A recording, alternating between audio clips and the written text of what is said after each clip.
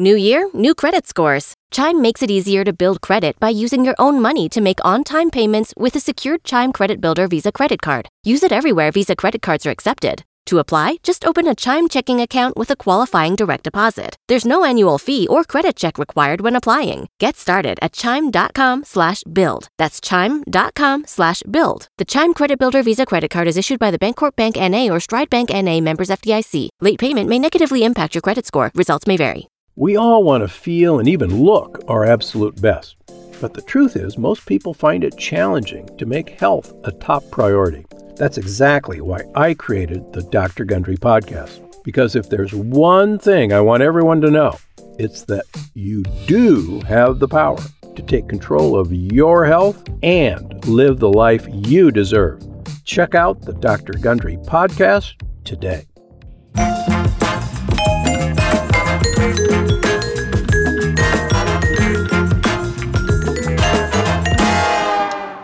Hey now, welcome to Dr. Drew Podcast. We appreciate you all being here and keeping the winds in the sail of that Corolla Power Ship. Don't forget to check out After Dark. I want the Corolla faithful over there. I think you guys would enjoy that. And don't forget the streaming shows. They've gotten very popular. We're sort of interviewing people with controversial opinions, trying to make sense of all that. Also, I take calls there too, and that is at 3 o'clock. Those are live calls off Twitter Spaces. 3 o'clock, Tuesday, Wednesday, Thursday. 3 o'clock, Tuesday, Wednesday, Thursday, Pacific time. Hang out there if you will. Today, I'm so pleased to welcome back Dr. Dan Siegel. This is his four-timer. I was watching the Saturday Night Live they had an old episode with Tom Hanks on Saturday night, and they had a five-timer club, and Dan is in the four-timer club. He was here episode 104 in 2014, 252 in 2016, and 350 in 2018. What's even weirder than that is I can't believe I've been doing this damn thing since 2014. His new book, which you should run out and get, is Me Plus We as the Integration of Self, Identity, and Belonging. So much to talk about. Came out in November, but you can get it right now. Exploring a more sustainable way of humans facing the multiple pandemics of our time together. You can find Dr. Siegel at Dr. Dan Siegel. His Siegel is spelled Siegel. drdansiegel.com, Twitter at Dr. Dan Siegel, Instagram Dr. Dan Siegel, and Dr. Siegel, of course, is also a clinical professor of psychiatry at UCLA at the medical school and the founding co-director of the Mindfulness Awareness Research Center, also at UCLA. Dan, welcome back. Drew, it's great to be here with you, and I can't believe it's my fourth time too. And I'm glad you keep on doing these great conversations. Thank you. Crazy, like 10 years of this. So yeah. I feel like podcasting is a brand new thing. I'm like, I'm doing it 10 years. That's weird. So I want to talk all about the book. First, I want to ask the question you mentioned in the sort of description of the book, multiple pandemics of our time. What did you mean by that? Well, pandemic means something that's affecting all people, so it's something that goes around the planet. And of course, we have the COVID-19 pandemic that we're all dealing with and finishing up our third year of it. Talk about years. And that has taught us, that we're profoundly connected to one another as a global community, as a human family. But there are other pandemics. When you look across different cultures, we have a huge amount of social injustice, and we've seen this with how marginalized people are affected even more by the virus. So racism and social injustice is one. In the United States, we're experiencing what many other countries are experiencing, which is another kind of pandemic, polarization, where we just can't seem to find our way to each other, and we divide up into these groups. Each group thinks the other is filled with misinformation, and so there's almost like alternative realities. And that's around the planet too. Another form of pandemic, believe it or not, is addiction to screens and digital addictions, where people are, in part driven by, I think, their loneliness, which is yet another pandemic, finding some kind of way we want to, through social media, get connected to each other. But as you know from the research, the more time you spent on social media, the worse you feel. And that makes you want to do it even more, which is obviously almost the definition of an addiction. Mm-hmm. So we can talk about that. But another pandemic that might be underlying these, human-based pandemics is the fact that we define the self as separate.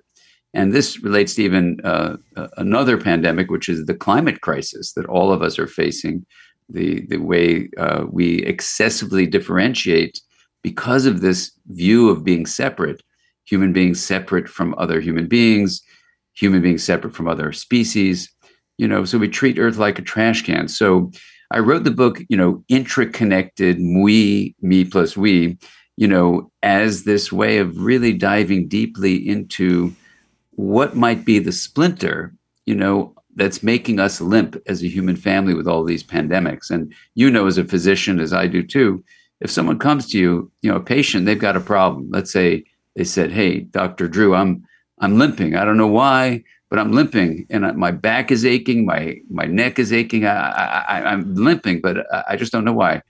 We would say, "Okay, sit down. Let me hear more about the limp. Okay, I see. Can I take off your shoe? Can I take off your sock? And let's look at what's on your feet. What's in the sole of your feet." And so the book proposes that what's in basically the splinter of the soul of the human psyche in modern society is a view where we take the simple word, this is going to sound ridiculously simple, but we take the word self, and in modern culture, we equate that with the individual. So here there's Drew with a self, there's Dan with a self, we have two selves. Anyone listening, they have the body that defines their self. So in the book, I said, well, hold on now. What if the way we view our center of experience is much broader than the individual? And then you would sense the relationships you have with people in your family, with people who are in your community, with people maybe who are not like you, maybe to all human beings, and then even feel into what that means to be sensing your connection to all of nature. And then you take the perspective and then act on behalf of it. And that, I'm an acronym nut, but that's the SPA, sensation, perspective, and agency, how we act on behalf of something that really is what the self is about. So you can actually expand that. So what I suggest in the book is that the way to remove the splinter that's causing these pandemics is to look at a simple word like self and imagine how we could have a modern way of living that says, yes, you have a me, that's the individual part, but you are also a we. And this is where the me plus we equals we comes in. So we don't give up the individuality and go all the way to, we're just collective and all one. No, it's about integrating these, where integration is you differentiate the me, you differentiate the we, and you bring them together. So the book takes you on a journey through lots of different ancient teachings, from contemplative practices where people have been meditating for years and years and years, and these are thousands of years old in the teaching, even indigenous teachings, so people from all over the different cultures for thousands of years also have been saying this. And then I bring a scientific lens to say, how do we add to that conversation? So, I don't know if you've felt this, Drew, but when you walk around and just talk to people in the quiet of, certainly in therapy sessions, I'm a therapist, but also just, around dinners with friends, walking down the street at a store, people are describing feeling like business as usual is not working. Something is profoundly wrong. So this is a book to address that and say, here's what might be wrong. Here's the splinter. Here's how we can actually take the splinter out and stop limping and, in fact, go forward in a more balanced, harmonious way. Okay, a ton packed in there. So I feel like you've reviewed this book before. I feel like you've said this once or twice. So yeah, business as usual. I also sense a real craving for connection. Wherever I go, people are, and yet in this country, I feel like the polarization is preventing some of that connection from being fully actualized. I was just in Spain and Portugal, and the year before that I was in France, and they're out, they're in it, they're together, they're in the street, they're going to the cafes, they're all about it. They know that's what they're doing. Here, I mean, they know that's the value, but embedded in that is also a celebration of their language and their culture and their history. They celebrate it all, the food, and here it's all disdained. Everything's bad. We're a product of a horrible history, and we should be guilty and ashamed, and this should be undone. And so we're disconnected by some of this acrimony that is so present right now. And so, do you agree with that so far? Because I've been building a little theory here. I agree with it completely. Yeah, I agree with it completely. And the word disconnected is so powerful, Drew. And I agree with it completely. Yeah. Okay, so there's this kind of weird disconnect we have in this country. So then you have to ask yourself, well, why us? Why are we doing this to ourselves? Well, and by the way, Dr. Siegel comes out of the world of interpersonal neurobiology, something I've been fascinated by for the last 15 years, and Dan's been in it forever. And it's natural that he would be talking to us about we, because interpersonal neurobiology is specifically about you and me. That's where that science has been worked out. I believe, I don't know if you have, I think I probably threw this at you once a few years ago, but I believe that interpersonal component is so powerful in the human experience that is actually where consciousness comes from. I think without the reflective function of somebody looking back on you, you don't really have consciousness in the way we think of consciousness. You have sort of behavior and feelings, but you don't have consciousness. You can't reflect without somebody mirroring you, reflecting you, where you learn what it is to be reflected by another brain. Is there anything in that for you? Oh, there's a lot in that. I mean, we could take that down, but absolutely. And I'm thinking about, in your incredible contributions about addiction, the statement that the opposite of addiction is connection. Yeah, and regulation, and they regulation. Go together. How do you feel? Yeah, how do you feel? What's the role of connection and disconnection in addiction? Yeah. Oh, geez. Well, I mean that goes right down to that bypasses consciousness and goes right to the biology of numbing and disconnecting from feeling states. But this is a very pertinent question to have asked for where I'm trying to go here. I've been preoccupied. When I wrote my book in 2014 about narcissism, I've been preoccupied that we've been in another pandemic. And if I had to characterize it, I would say a pandemic of childhood trauma. You could even liberalize it to adverse childhood experience pandemic. And we can argue about whether this is an unusual thing or a historically relevant thing. I would argue the proof is in the pudding. The way we're behaving like it has been an unusual amount of this stuff. And it certainly felt to me like an unusual amount. And when I look back, it's sort of all the anyway, I'm not going to belabor that. But I would posit that childhood trauma is another pandemic we've been through. Is that accurate? Yeah, I think it is. And, if you just to weave the last two things, you brought up the question of consciousness. When a child is going through adversity, their very experience of consciousness, that not only their awareness of themselves, but just their sense of being alive is really constricted. Yes, that was exactly the word I was thinking. Constricted. It's like it atrophies it some weird way. Exactly. Yeah. But it also fragments it, right? And in addiction, it's the fragmenting that I'm facing all the time. At least as I always say, if you have bad enough addiction that you need to see me, the fragmenting is always there. I'm not saying in all addictions all the time. Just if you're my patient, I can predict with very high degree of accuracy that you'll have this stuff. And so the connecting, and I'm always preaching this to patients, connect to others, connect to self. Connect to others, connect to self. If I can reach you, and I can feel those parts of yourself that you're not really feeling right now, I can help you connect to them as well. Does that fit? It does. But let me ask you a question about that. And it's really a question, and I try to ask it in all sorts of ways in the Intraconnected book. Let's take what you just said about the word self. Yeah. Right? Because, you and I know there's something called self-regulation, and there's self-awareness, and there's self-understanding, all these words, self. And what I do in the book is say, now, why don't we just call it inner instead of self, and say that the other person is actually a part of who you are. And if who you are is what we mean by self, then let's take what you just said, and you would say to your patient, first you connect interpersonally. Yes. And then you go inward. Intrapersonally. Inwardly. Inner. You say there's an inner, there's an inter, there's an inner, and there's an inter. Yeah. And what I do for the word intra-connected is say, look, you can have both. You can have the inner and the inter, and you put them together as the intra. It's the me and the we as we. Yeah, yeah. And how does that feel? Because if we started changing the way we use language, if you don't mind, say what you just said to me again, but this time instead of saying self, other, try. So if I can feel as a component of me, a part of me that you're not feeling, you can join me in that connection.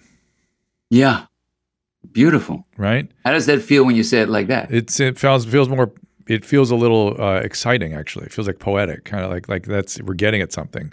Yeah. And if it helps people understand it better, then I'm really excited about it. Because what you just did for the person you just said that to, your patient, is said, look, connection is what we're made of. So you have a inward connection, that's the me. You have the interconnection, that's the we. And you put them together as we, the way you so poetically and powerfully said it. And there is an excitement to it. And think, Drew, if people like yourself or anyone can have pervasive leadership, I was saying yourself because you influence a lot of people, inspire people. What if there was a way to make that little shift, even like in the way we use the word self? So you start saying the word inner for the way we used to use self as separate. And here in the United States, by the way, scientists tell us we have the most individualistic culture in the world. Yeah. And that's probably explaining why there's just this incredible sense of division. We're all separate, when in fact we're made of connection. But we don't want to have to get rid of the inner. We can embrace the relational, the inter, the we. So this is where the word we came up. I was giving a talk called Me to We, and one of my students got really mad. And she said, you're a hypocrite. Why am I a hypocrite? And she said, look at your talk. It's called Me to We, which implies get rid of the me and only go to we. And she was right. And that's where, when I was struggling to find another name with her help, I said, well, if it integrated, you have to keep the essence of the inner as me, keep the essence of the relational as we. And if you want to have them both together, I guess you'd say MWE, MWE. Yeah. And she got so excited, just like you did. And when I offer this to people, almost like a question, like, why not live as a MWE instead of only as either a me or a we? You actually can have both. And then people feel liberated. Well, I fear that there's a bias that we have to sort of put out on the table as Americans, an anthropological bias against collective. Yeah, because of our individualistic history and this sort of not we the people, but we the people, each individuals. There's this weird blush of all that, and I think to get people to think this way, it's very important to go. We are not. This is psychological, guys. We're not saying there should be an economic system necessarily as a part of this. We're saying that if you wish, good, but if not, also good. But it's about that collective. It's about what I was talking about in France and Spain. They're just appreciating each other, communing with each other, being enthusiastic about being each other. We've been in lockdown for 3 years. Let's enjoy the we. Let's enjoy that. There's so much richness there that we have been deprived of. Don't put that historical. I think our history is like really screwing us up right now. You're right. All the separateness and the biases in either direction. Just like put it aside, guys. Yeah. Exactly. And there are lots of windows of opportunities to embrace. There are lots of windows of opportunity to embrace this shift. And it's a subtle shift, but it's a really important shift. So in the book, what I do is I go through lifespan moments across from birth all the way to our seniority, in aging. These moments that we can actually make this change happen. And the cool thing about it is, because cultural evolution can happen really quickly compared to genetic evolution. Yes. Conversations like the ones we're having right now, or anyone listening can actually start having this conversation. Start just in a gentle, supportive way. Adjust the way you use the word self, so that when you meant the old way, and especially in the United States, we said self, just say inner self if you want to keep the self word there. But then talk about a relational self. Because then you'll realize you're in relationship to people in your community, your relationship to all of nature. And, all the studies show it's going to be a win-win-win situation. It's going to be a win for your own well-being. It's going to be a win for the well-being of the people around you. And we know from the way nature is waiting for us to realize it's not man and nature. It's not humans versus nature. We are nature. And so it'll win that way too. So the thing that really happened when I finished writing this book, which took many, many years, was it was like an invitation for us to have these kinds of conversations. It gives the rigorous science. It talks about these ancient wisdom traditions too that have been asking us to think about this for thousands of years. But then it brings a science with a new sense of urgency, saying, look, if all these pandemics may be worsened by, maybe even caused by the construction of a separate self called a solo self, the good news is if the human mind constructed that in modern times, the human mind can deconstruct it and come up with a more generative, health-promoting way of living. So again, a ton packed in there. I want to jump on some of that and just say, I studied when I was doing a lot of neurobiology back in college. The retina was the main sort of structure of study at that time because we couldn't get at much else. And the one thing I noticed about the retina is it's mostly constructed to differentiate borders. You know what I mean? It stimulates the most. I'm pointing at a book right now where I'm massaging the edge of the book. That edge is specifically very apparent to me visually. It's how our retina is constructed, and then our visual cortex just recapitulates all that.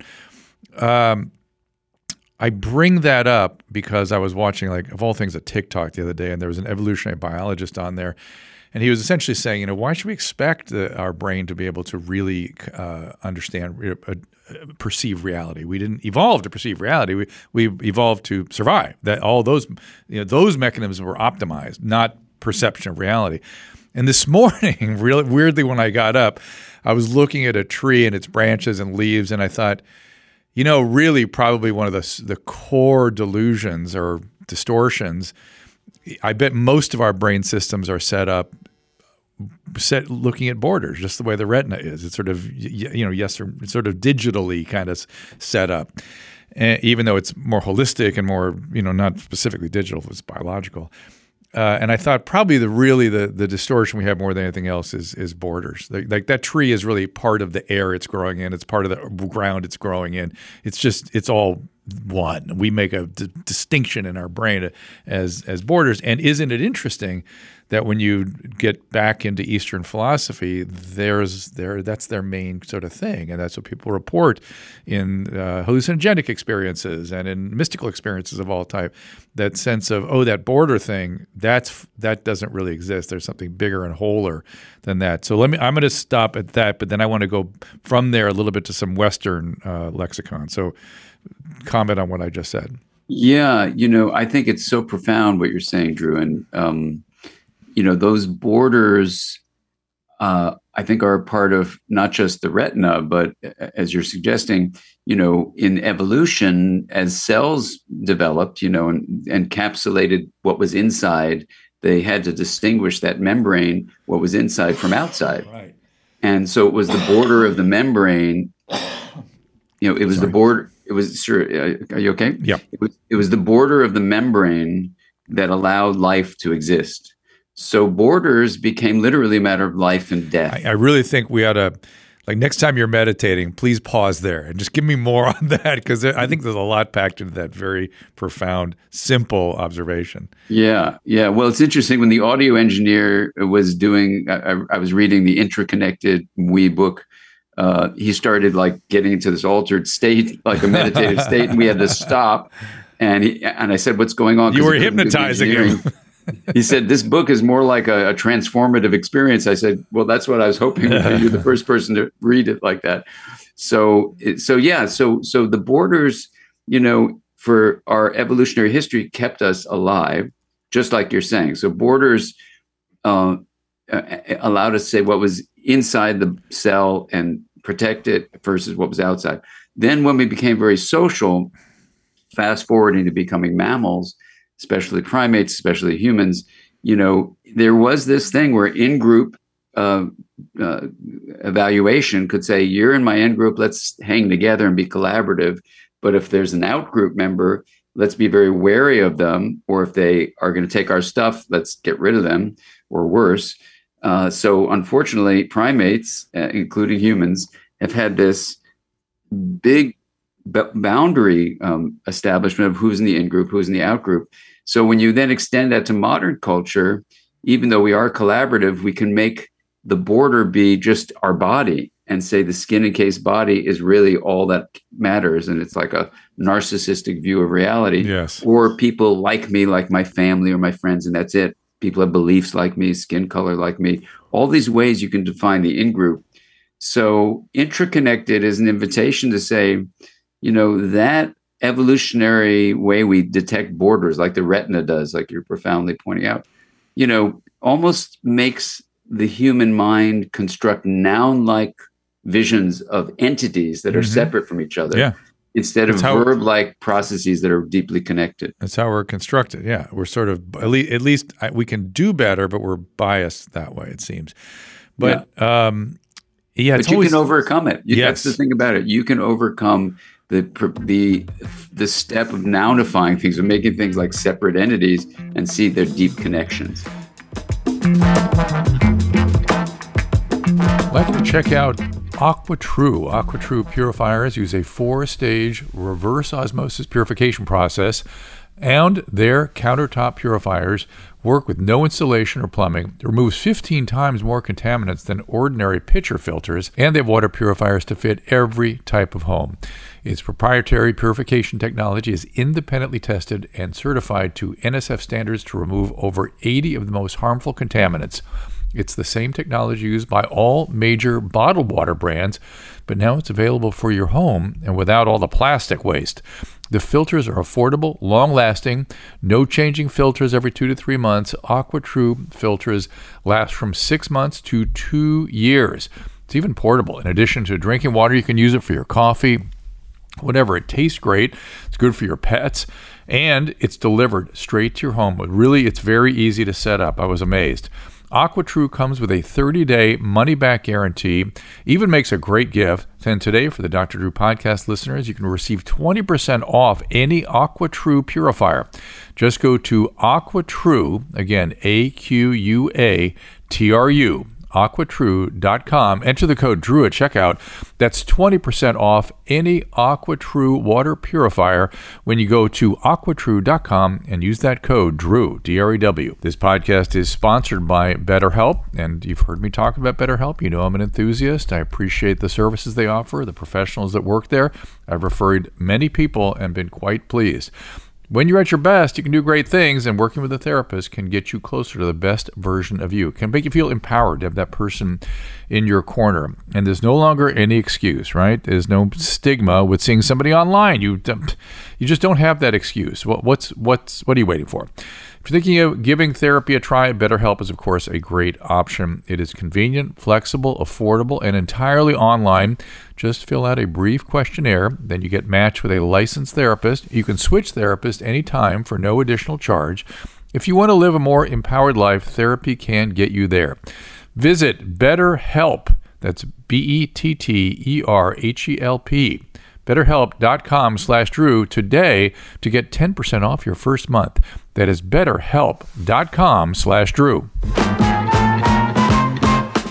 And it's so weird to me, the tribal thing, in that there must be some optimal genetic mixing, because we know that genetic mixing improves the health of a population. The more genetic mixing, the better. It's so weird that we have this tribal thing. And yet, if you think about how that tribe worked, the males would come over and steal the females from the other tribe and get the genes that way, and yet still have these. It's so weird that part. I always try to understand things from the standpoint of biology, and that part, I don't. The biology doesn't fit for me yet. There has to be some evolutionary function of the border that still allows for genetic admixture, and just it's weird.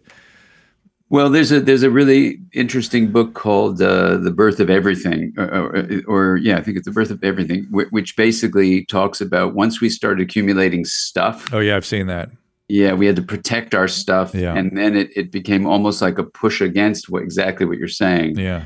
So, and that's not been that long in our history, and So it isn't that we want to get rid of stuff. It's just how do we open up to realize there's an abundance. We really can do this if we shift the way I think, we view what the self is. I want to drift back into the nouns again and just say these ideas of we have been around for a long time. And we just reviewed how it's been around from the standpoint of a holistic, embedded connection with nature and things generally.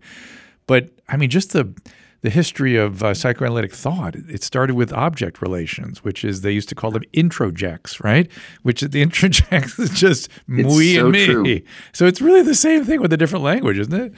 Well, it's interesting, Drew, not only psychoanalysis, which is really focusing on the individual, but I'll say this as a mental health practitioner with a lot of apology and embarrassment. This field for the last almost 100 years kept on saying the self is the individual. We need to improve self-realization, self-awareness, self-regulation, using the word self as the individual. And we've achieved a certain amount of success, but overall, it's actually been pretty limited.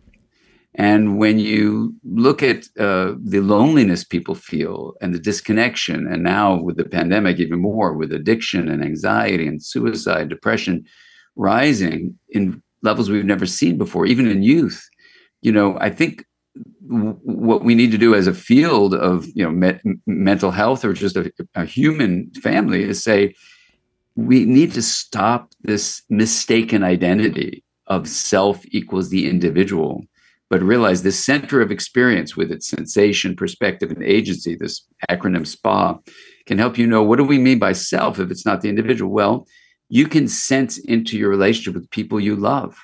You can feel the difference in your body when you're with others around you, where there's a sense of trust and belonging, So then we can expand it even more to say, look, when people in a community feel that they belong, no matter what their material wealth is, they're actually flourishing. That's the research is very clear about that. Belonging is to our, being what breathing is to the body. We need to belong, but so many people in modern culture, the United States, just one example, don't feel like they belong. Doesn't most of that belonging have to, the capacity for intimate belonging have to be established in the family system? Yeah, it begins there, but it doesn't end there. That's, I guess, the key is for sure. And I talk about attachment and belonging in the family in the book, but then we have to go take it another step to say, yes, we can have families of belonging for sure. And then we need to realize that our connection with other people outside of the family is also a source for larger belonging, and our sense of literally belonging to nature, is crucial. And if you look at, what's been happening with our relationship with nature, we don't treat nature like it's our home. We treat it like it's a trash can.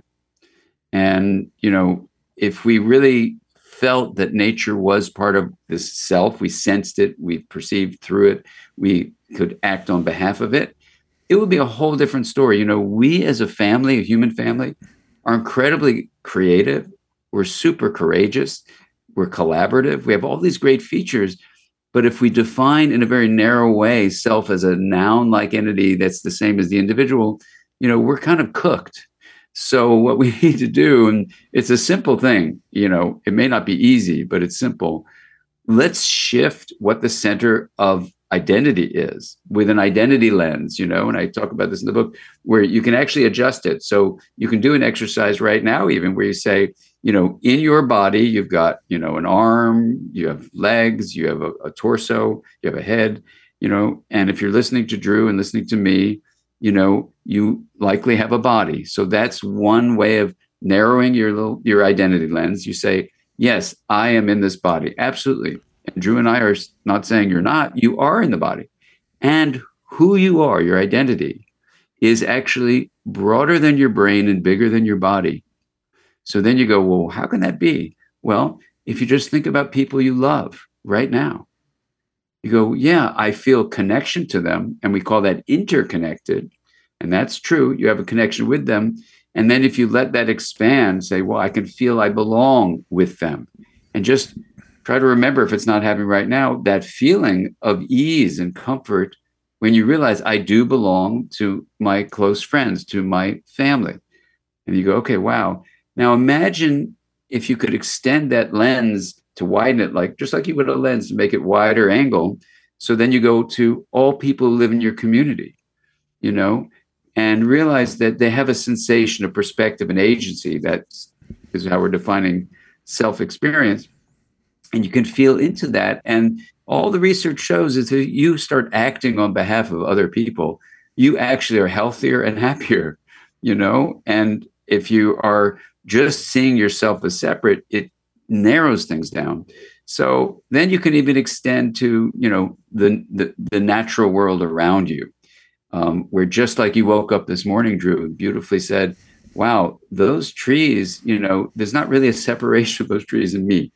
And that's so true, So then imagine if you started living where, yes, sometimes you need to make sure you narrow the identity lens, you get in your car, you come to a red light, take that individual self, me, press on the brakes of your individual car, stop the car at the red light so you don't become one with everything in the intersection, but then also realize you can act on behalf of everyone at that intersection. You can act on behalf, that's the agency part. So I'm really optimistic that if this is the splinter that's making us limp along with business as usual, we can actually do something about that. And it doesn't even cost any money. This is the thing. We're not saying let's get fancy technology and do this and that. It's really a shift in how the human mind is constructing what it does with that word self, because you act on behalf of yourself. So let's take that identity lens, learn that we have one. Let's learn to adjust it. And then let's really broaden how we define what the self is. Not only did we start isolating the self from other, we in the 90s started thinking about the brain as an isolated phenomenon. And the word that I've been preoccupied with for many years now that you are describing and what you just said is, in my mind, the word is embeddedness. The brain is embedded in a body, it's embedded in an autonomic nervous system, and that brain body is embedded in relationships, and those relationships are embedded in family and social constructs and a period of history and blah, blah, blah, blah. The embeddedness just keeps going and going and going. Just much like that tree is embedded in the soil and the air and the water, it's just in embeddedness. And we've lost a little bit of that. We had lost it, and Dan is asking for us to bring it back. And the other thing I want to sort of focus in on a little bit, but this is just going to be a statement, that when you say we can help others, my most distinct impression is that humans are most nourished by having something to offer, a skill, a wisdom, an insight, a something, and then helping another person, not people, but a person. That seems to be more how we're constructed. Do you agree with that? Yeah, I do. And it really ties into what you're saying about the word embedded. Yeah. And sometimes, certainly in medicine, you and I never learned this. And even when I became a psychiatrist, a mental health practitioner, it really wasn't taught. But for me, the way to understand you're using that beautiful term embedded is if you think about who we are, not so much as defined by a thing called your body, but think of it as, and I know this may sound out there, but it's energy and information flow. Mm. So in this conversation, we're using sound to communicate with each other. That's energy. We're doing it not blah, blah, blah, blah, blah, blah, like that, which is just pure energy, but with words that have symbolic meaning. That's called information. So the reason it's so important, Drew, to talk about the embeddedness of things, like you're so powerfully saying, is because energy and information is not limited by the skull nor the skin. And it is literally, in a scientific, physical way, what actually we are embedded within. We're embedded within these energy and information flows that happen from the trees to the soil, to the animals, to us. We're all embedded in this, and you may not see it with the retina of your eye, and you may say, oh, look, I see Drew's body different from Dan's body, different from my body. We're all separate. But that's an illusion where you are going to nounify Drew as this thing in a body rather than actually Drew as a source of energy and information flow that's going to be embedded within a whole system of Yeah. other people. And now we're talking about trees and nature. I love it. So in the remaining few minutes we have, I want to kind of throw down a challenge, and I mean this as not a challenge so much as a question. So we both said that trauma has been big. When childhood trauma is commonplace, personality disorders are commonplace, particularly the narcissistic, the cluster B type, do we call them that anymore? I don't even know anymore. Well, yeah, axis 2, yeah. The narcissistic disorders.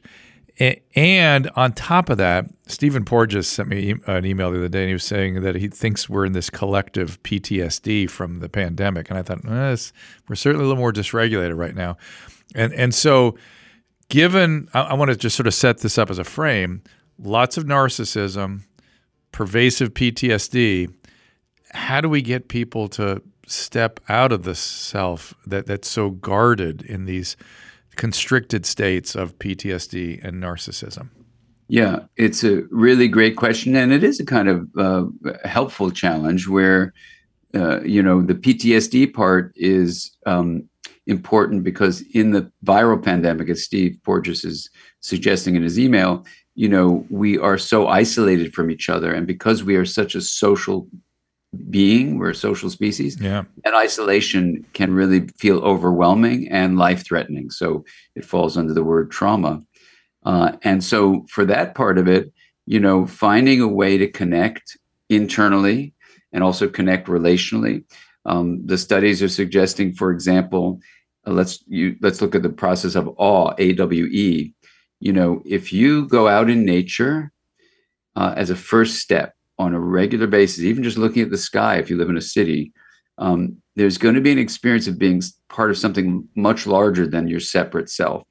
And the studies of, all walks that Dacher Keltner, as the researcher, does this, can be very helpful at opening up when you've been constricted from post-traumatic stress.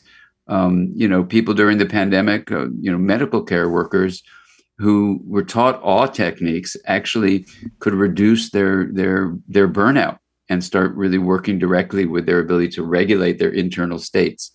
So awe and gratitude and compassion are typically called three. There's a word we haven't mentioned yet, but I agree with you, and I put a little hang a lantern on it. Gratitude.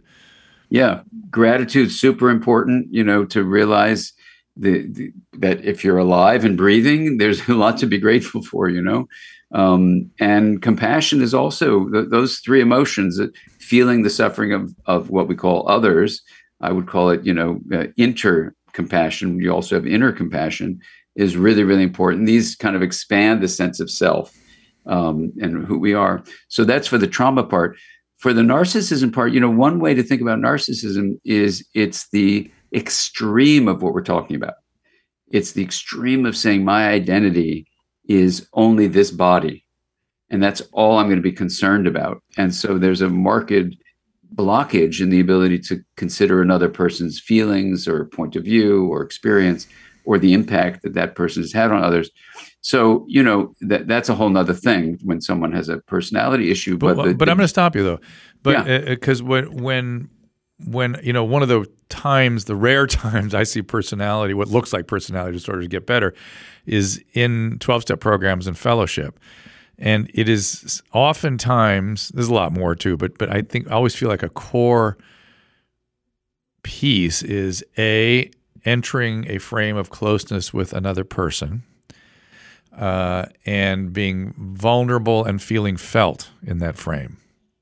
Does that fit? And that seems to reduce a lot of this, at least help reduce this stuff.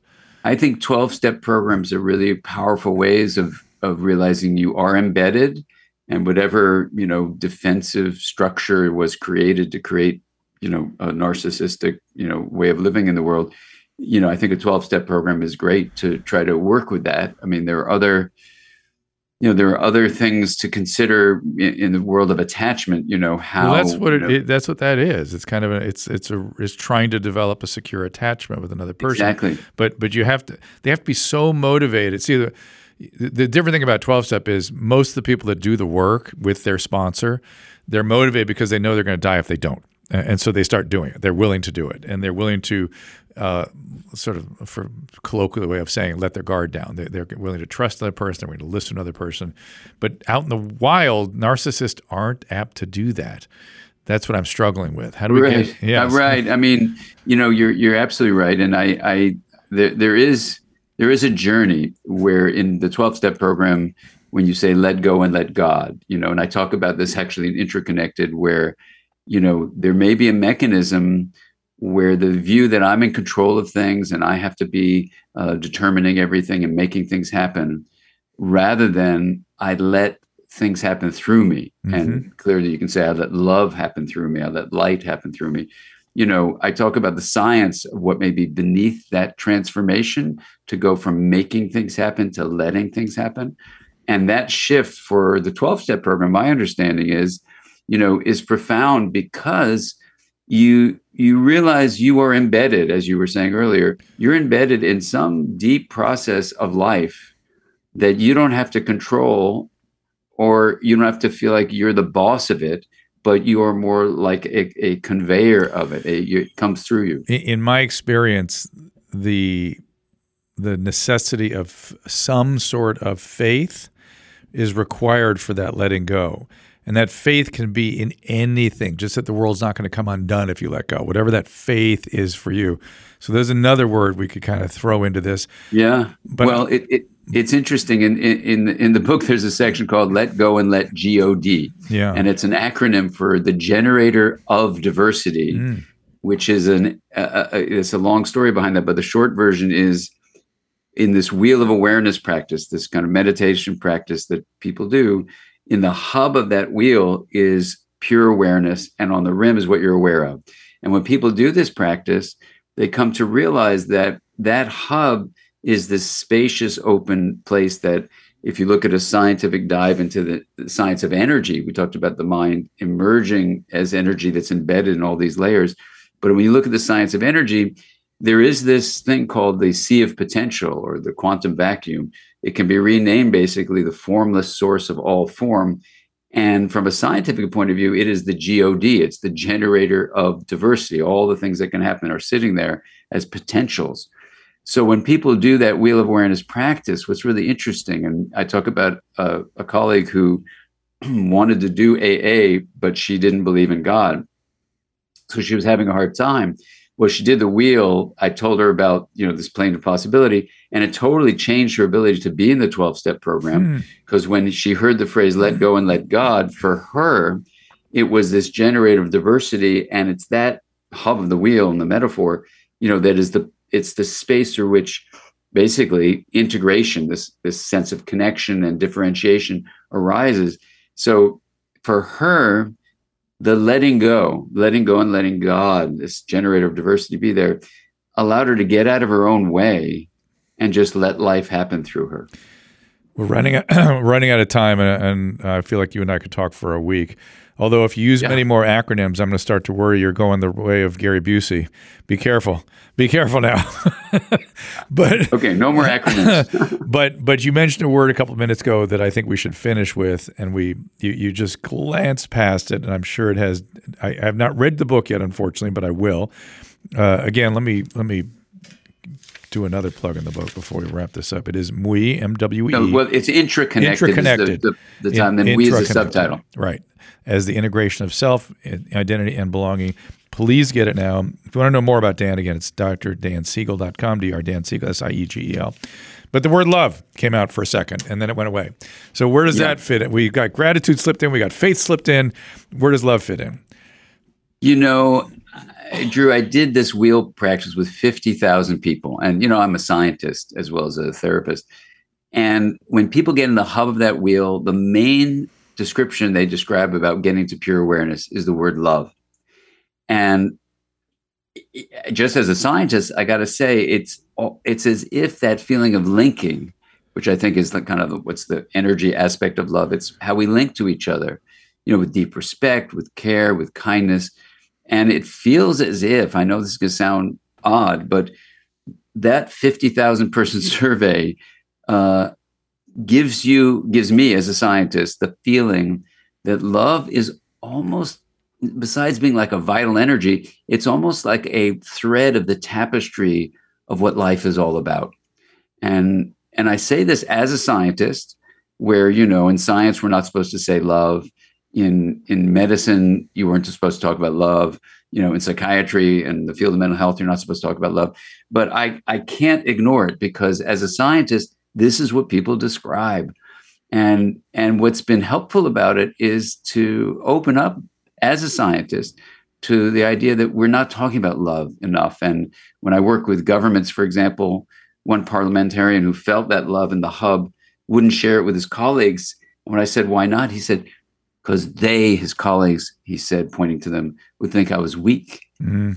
So if we relegate love to weakness, or we can't talk about it in medicine or science, I think we're going to be in deep trouble, because it's really the energy that links us all.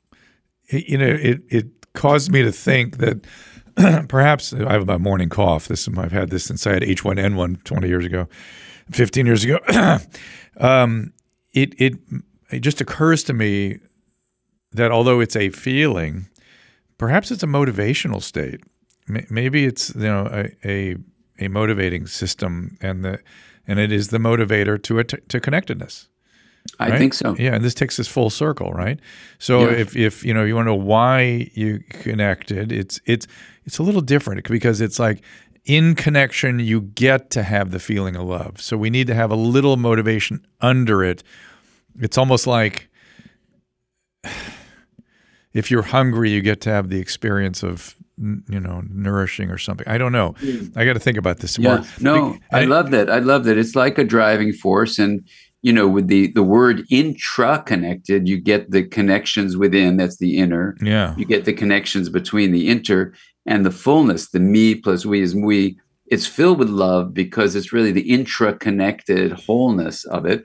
And I think, just like you're saying, it is a motivational force, and it's something we don't talk about enough, I think, in our world, especially modern culture. And when you, as a scientist, if you just connect it with the linking, it's all about the intra-connected nature of things, that there's a wholeness within and a wholeness between. And we've been so steeped in disconnection, not just disconnection, but aggression and hate, which is the opposite of what we're talking about. Dan, I got to wrap it up. I think that's a good place to kind of sort of drift to a stop, even though we could just keep going, and there's no doubt in my mind, and going and going and going. What's the name of the book where you talk more about the wheel, if people want to know about that? Yeah, that book is simply called Aware. And Becoming Aware, two companion books. Great. Yeah. Do you want to talk, if people want to see you speak, is there some, I guess the website, right? Yeah. If you come to my website, there's all sorts of ways to dive more deeply into any of these things. Dr. Dan Siegel, DANSIEGEL.com, and it's connected to our school, the MindsightInstitute.com. And you were having weekly sort of sessions and things people could sign up for. Yeah, we have regular sessions, courses, and things like that people can sign up for, absolutely. All right, my friend, it's great to spend time with you. Miss you.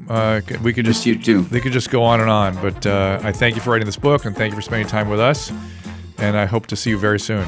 Beautiful. Thanks for having me, Drew. Great to connect. Dr. Dan Siegel, everybody, and we'll see you next time. For calling times and topics, follow the show on Twitter at Dr. Drew Podcast. That's DRDREW Podcast. The music from today's episode can be found on the Swingin' Sounds of the Dr. Drew Podcast, now available on iTunes. And while you're there, don't forget to rate the show. The Dr. Drew Podcast is a Corolla Digital production and is produced by Chris Loxamana and Gary Smith.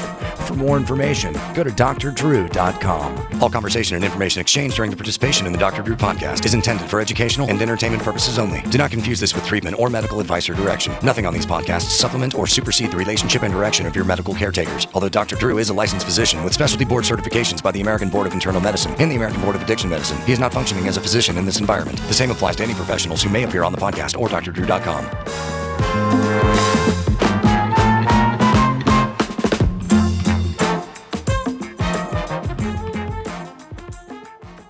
All month long on Pluto TV, stream the biggest Tyler Perry movies free. Watch your favorites like Medea's Witness Protection and Medea's Big Happy Family. Join Tyler Perry as he goes on a couples retreat with Sharon Leal in Why Did I Get Married? Or Idris Elba and Gabrielle Union in the Tyler Perry directed film Daddy's Little Girls. Plus, Pluto TV has hundreds of channels with thousands more movies and TV shows, available on live and on demand. Download the free Pluto TV app on all your favorite devices and start streaming now. Pluto TV. Drop in, watch free.